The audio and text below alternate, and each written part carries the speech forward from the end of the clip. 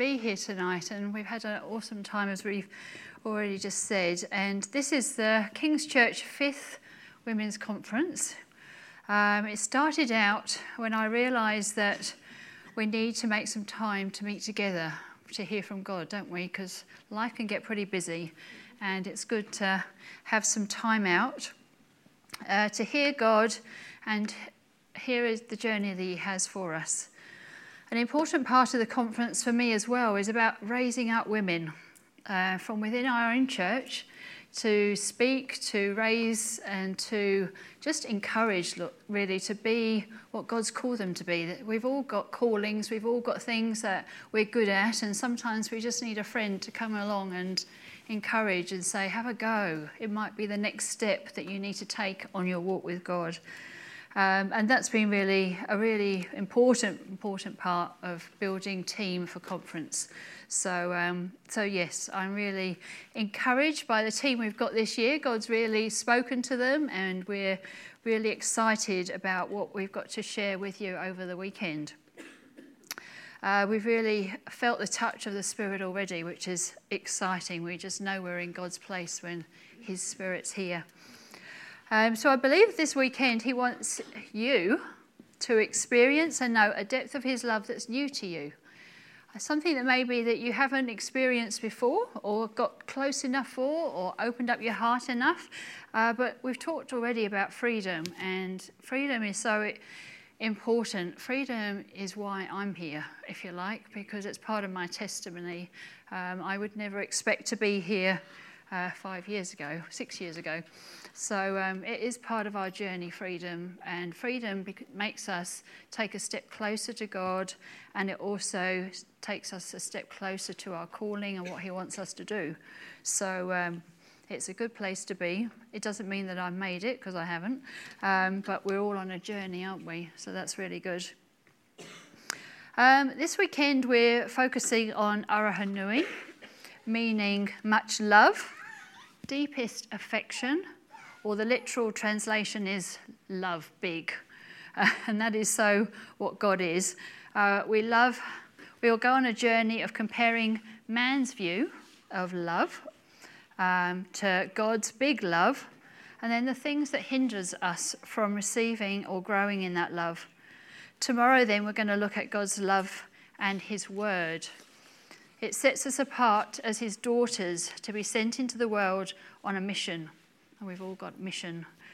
We'll then finish up on Sunday by looking at some practical ways to daily walk in God's love, and the practical tips of our heart's response and life's experience. So what I'd like to do now is just pray, okay? Let us just open our hearts to Atua Papa, Tama Tama, God Devada, Dear Pierre, Father God, Aya Tuhana. Father God, we ask you to come into our hearts to reveal more of your big love to us. In Jesus' name, amen. So a little about myself. I'll see if this is working now. I've been married to Julian for 30 years now. I'm a mum of 3 children, and I work part-time in the community as a wound nurse. This year, I had the first of my 3 children, my son, get married to lovely Ali. It's a very special day of joining together with family and friends to celebrate their relationship. They were school sweethearts, whose relationship grew to be wanting to commit to life partners in marriage. And I love weddings. I don't know about you. They're always a special time to dress up, but also a time to be with special people. This one was particularly a bit of a tearjerker, particularly when it came to their vows. But it was a special day full of many happy memories. In Songs of Songs, there's another description of love, a very passionate description. For love is as strong as death, its jealousy unyielding as the grave. It burns like a blazing fire, like a mighty flame, and many waters cannot quench love. Rivers cannot seep it away. If one were to give all the wealth of one's house for love, it would be utterly scorned. It sounds pretty passionate, doesn't it? But it also underlines how strong love is, and for which many of us actually probably long for, that strong, passionate love. So what is love? Is it the picture of the wedding? Two people committed to one another? Is it the feeling you have for children, or is it the way people make you feel who are close and special to you? If you love someone, you feel committed and attracted to them, and they're really important to you. Love is wanting the best for them, preferring them above yourself. Or is love standing consistently by someone when you don't even always agree? Is it giving of yourself when you haven't got much left in the tank to give? Or is it giving them that last piece of chocolate cake, no matter how much you want it? Or helping them move when they can't? Or giving yourself and giving time of yourself and not holding back? Is it giving commitment through thick and thin, through sickness and in health? Is it waking up early to spend time, or making time for when someone's lonely? Or is it risking your life for someone to save theirs? Can love also be that intense affection that stems from a sexual attraction from that other person? We love other people, or we say we love other people, when we're attracted to them and when they make us feel good. Could it be then that human love then is based on something which would imply love is conditional? In other words, we love someone because they fulfill a condition that we require before we can love them. How many times have you heard or said, "I love you because you're cute," or "I love you because you take good care of me," or maybe "I love you because you're fun to be with"? Our love is often conditional. The closest to unconditional love would be parental love, who continue to love their kids through good times and bad. We might all have our own definitions of love, and that often comes from our environment and our experience, our upbringing that we've had. Human love is all too often set by human parameters. The book 5 Languages of Love by Dr. Chapman helps us to understand how people receive love differently. Some see quality time as an expression of love, receiving undivided attention from someone, like going for a walk together or going out to eat without your devices. For some, receiving gifts is a visible symbol of love. Others like physical touch, and there's acts of service. "Yes, I'll cook the dinner" is music to my ears. You do. Words of affirmation or praise is the last one. "You do look good in that dress. I really like how you're on time when you come and pick me up." These are all different ways of expressing people's love language, which helps us to show our love to them better. Although we may have to learn a way that we don't feel comfortable with because it's something new to us. These actions help us to express love, because love isn't just a feeling on its own, but it's best expressed through action. These are just suggestions that have helped many express love. As we all know, it's not always easy. Our experiences of love are so varied, and if we're honest, those experiences can often be broken. We know we're in a society when divorce has become so easy, separation is done regularly, abusive relationships are reported more frequently, and people prefer to live together just in case. There are 6,000 children in state care, 40% of which get moved 3 times in 5 years that they're in care. So we are many people that don't know how to give or receive love. We all have different interpretations according to our upbringing and our experiences. Some people have been damaged from no affection or wrong affections. to no quality time together or too much time together and controlling behaviour, to no gifts or no words of affirmation, just verbal abuse and bullying. We live in a fallen world which often reflects fallen behaviour. Our sinful self is very selfish. We let people down and hurt them instead of showing love. Sometimes those closest to us are the ones we injure the most.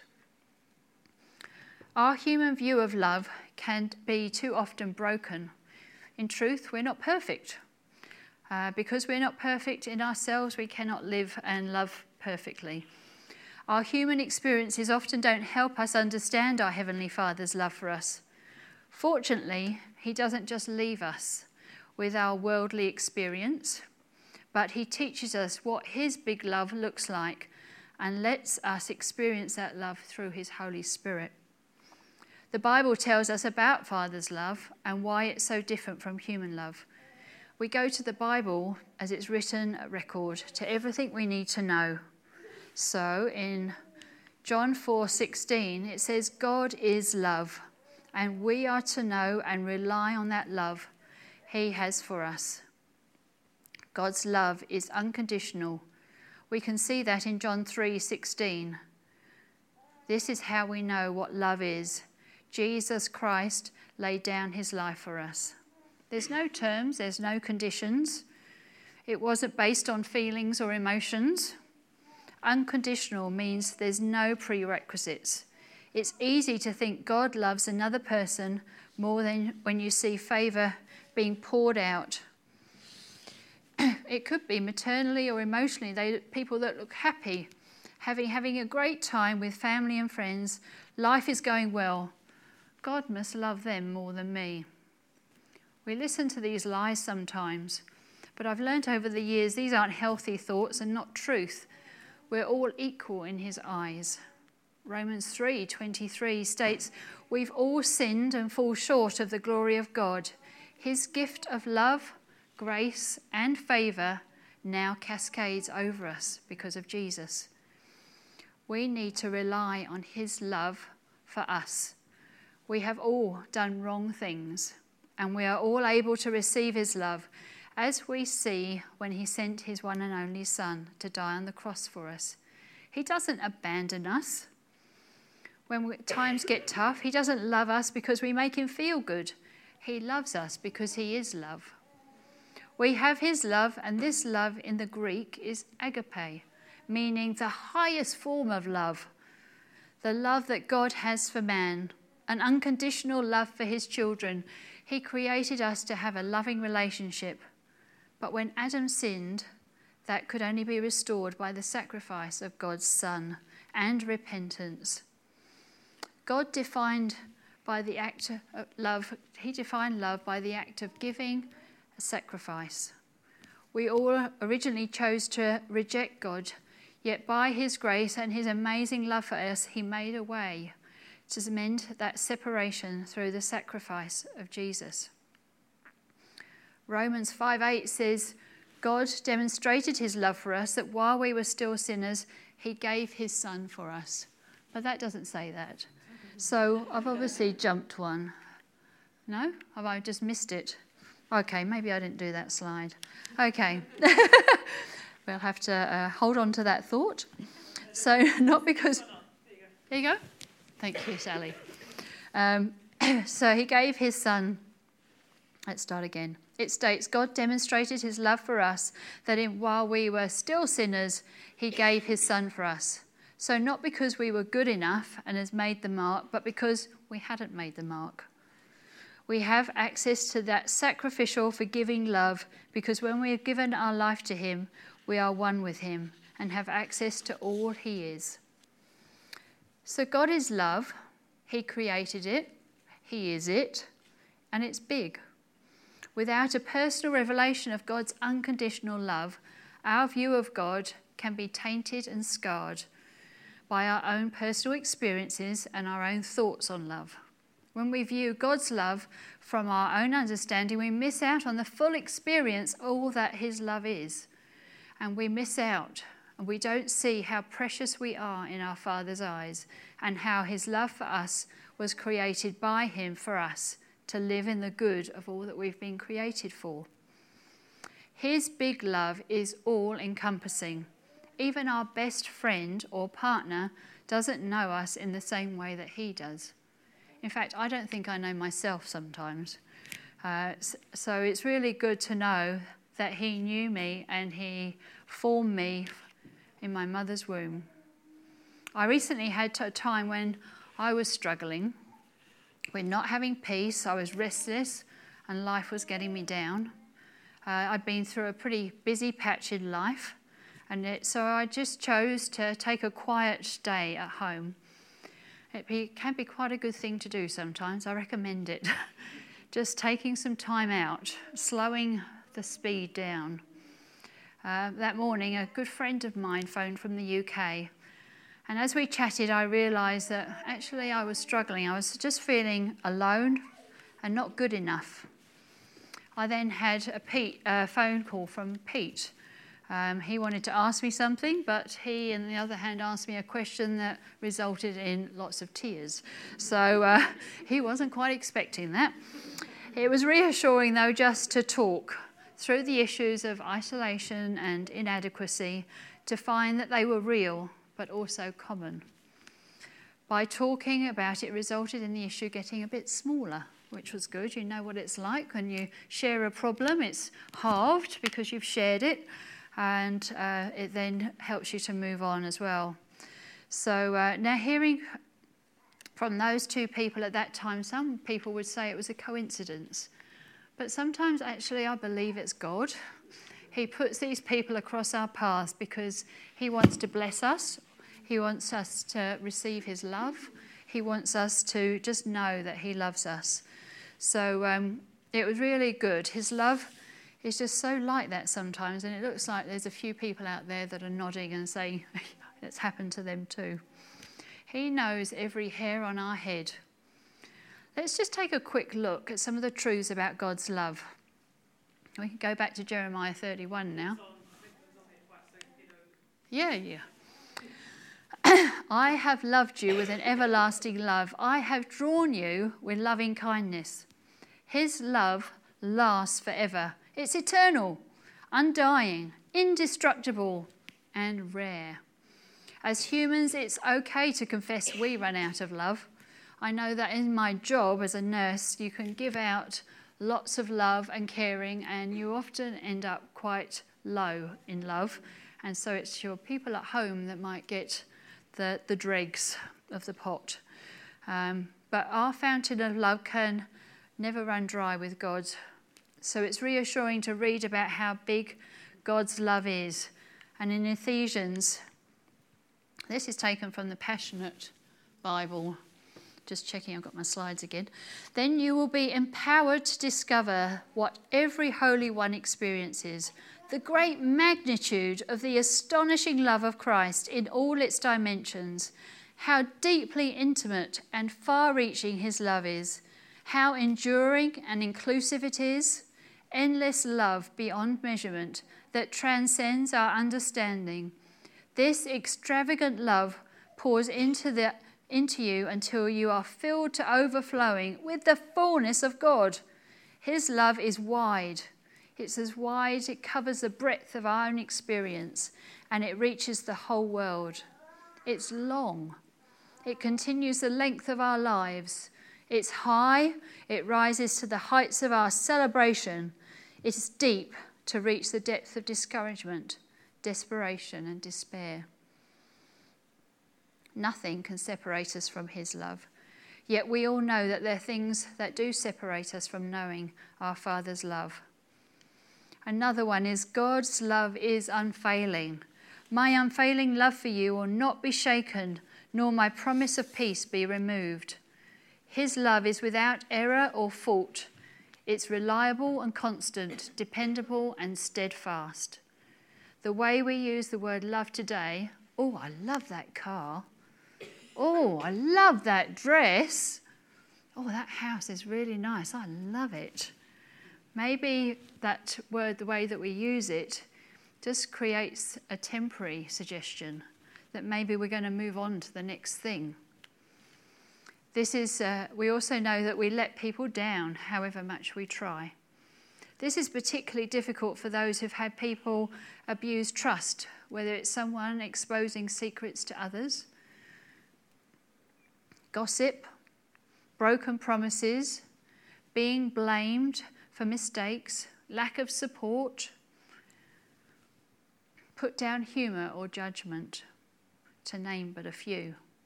Our Dad wants us to be dependent on his love. It's a safe, reliable place, a place of trust.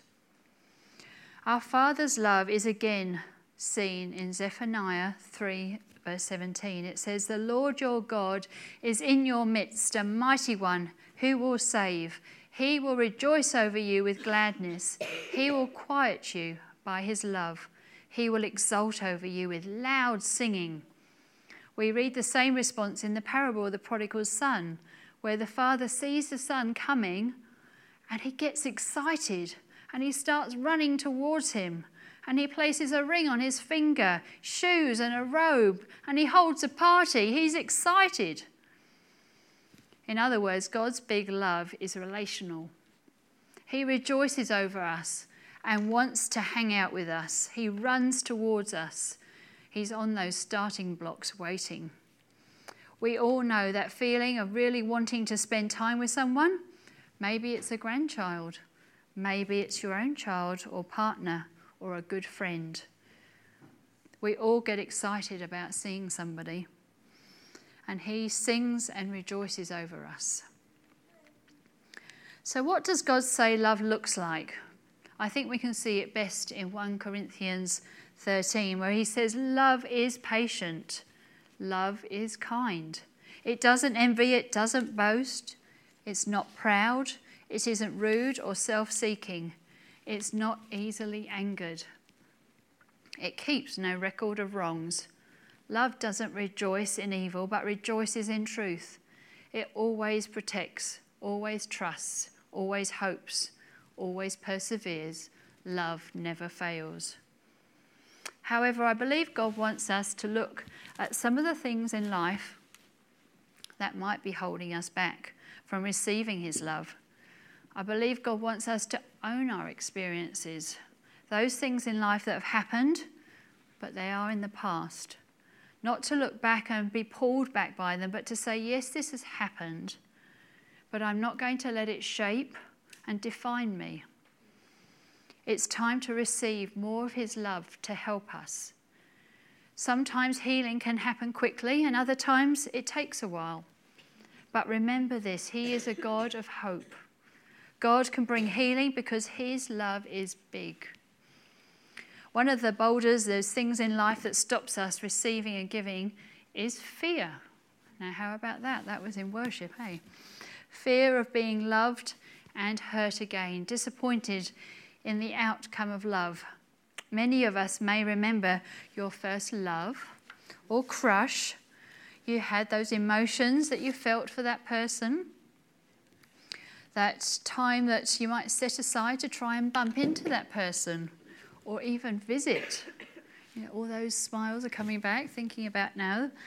So we've all had those moments, but then we also had those moments when those relationships finished and they stopped and there was an empty feeling. And there was a wondering of, is that feeling going to ever come back again? Am I ever going to feel like this? Or am I going to have another relationship?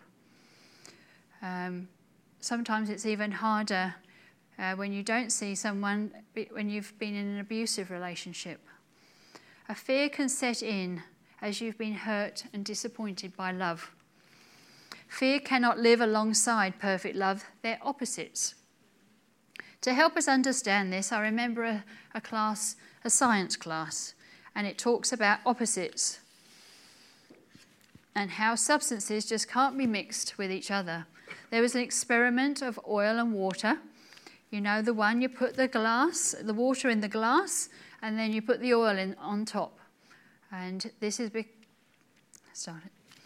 because oil and water don't mix, and because they don't mix, the oil stays separate from the water.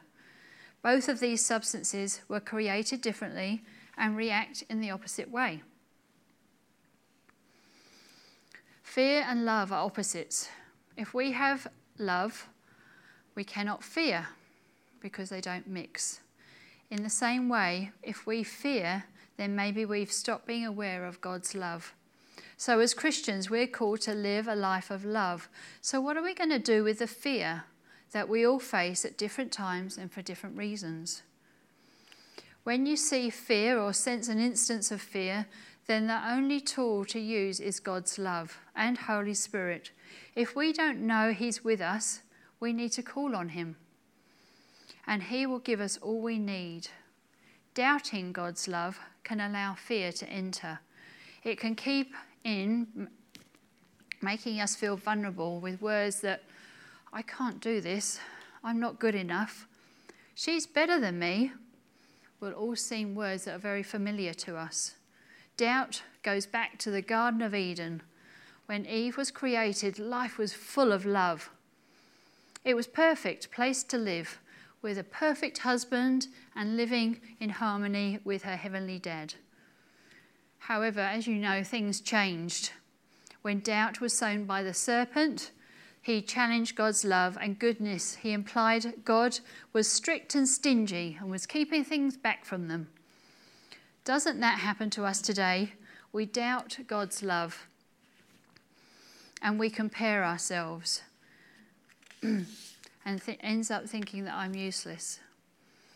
Again, I go back to that story I shared earlier when I had that meltdown. My struggle was with doubt, which was leading to fear. I doubted God's love. I felt empty and overflowed into other areas of my life. I was tired and I was struggling with my health. I became cynical in my mind about people and life. I doubted what God had called me to do. I'm sure others would have experienced the same sort of thing. It's a roller coaster that you're on. And when I reflected back as to why I reacted like that, the Holy Spirit just showed me how I saw my dad. Not that he'd said anything over me. He was a successful businessman. He was an extrovert, and he's done pretty well for himself. But his success made me feel like I wasn't good enough. And this made it difficult for me to receive God's love and acceptance. And this still rears its head time and time again. You see, the enemy plays with the truth. It becomes distorted and it creates doubt. And I wanted to do well because God's love and acceptance mattered to me, but not when it distorts the view that He has of me, that I'm a child of God. You see, the enemy is a liar who wants us to feel trapped by shame and guilt. Why do you think like that? How could you think like that? You're useless. You can't do it. It's a bit like a dripping tap, really. These lies drip into your mind. I had to make time to be with God when I realised what was going on. Just time to ask forgiveness, to get right with God. And I believe that's for all of us, that we sometimes have to spend time and get right with God. Because God loves us. It's difficult to move on if we don't face these things. If we stay in that safe place of lies, we'll be limited on what we can do and what that fear allows us to do. Let's think back to that experiment again. If the glass was filled to the top and you put the oil in, then the oil would spill over because there'd be no room in the glass. The water represents God's love, and the oil is fear. And He wants us to walk and be filling our glass with love so that there's no room for fear. The Bible says, as we've heard, that perfect love drives away all fear, because fear has to do with punishment. He's a dad who loves you with a deep affection, and He wants you to move and grow in His love, to fulfill the calling He has for you. Do we know how much He loves us? His love is big, and His heart is for us. The Bible is full of wonderful truths and promises for us, but we need to get good at knowing what those truths are to help us through and to bring an end to the lies. The fear tries to paralyze us by making that, which makes it difficult for us to move forwards, backwards. We just get stuck. Remember the words, I have loved you with an everlasting love. I have drawn you with loving kindness. I love how it says, I have drawn you. He will pour out his kindness. He will draw us into his presence. And I have experienced that too. So let me just coming to the end now, just reading through that 1 Corinthians 13 again, but just reading it from the Passionate Translation. His love is large and incredibly patient. His love is gentle and consistently kind to all. It refuses to be jealous when blessing comes to someone else. His love does not brag about one's achievements nor inflate in importance. His love does not traffic in shame and disrespect, nor selfishly seek its own honour. His love is not easily irritated or quick to take offence. His love joyfully celebrates honesty and finds no delight in what is wrong. God's love is a safe place to shelter, for it never stops believing the best in you. He never gives up. Love never stops loving. So we're going to be having some more worship time in a minute. Just remembering really that he was the shepherd in the song that's left the 99 sheep to go and rescue that one. If you're needing to be rescued from fear and doubt or shame, or is God speaking to you about something else? Let's acknowledge where we are. Perhaps we're stuck. Perhaps we need to forgive, or perhaps we need forgiveness. And for sure, we all need God's big love. So shall we just stand and just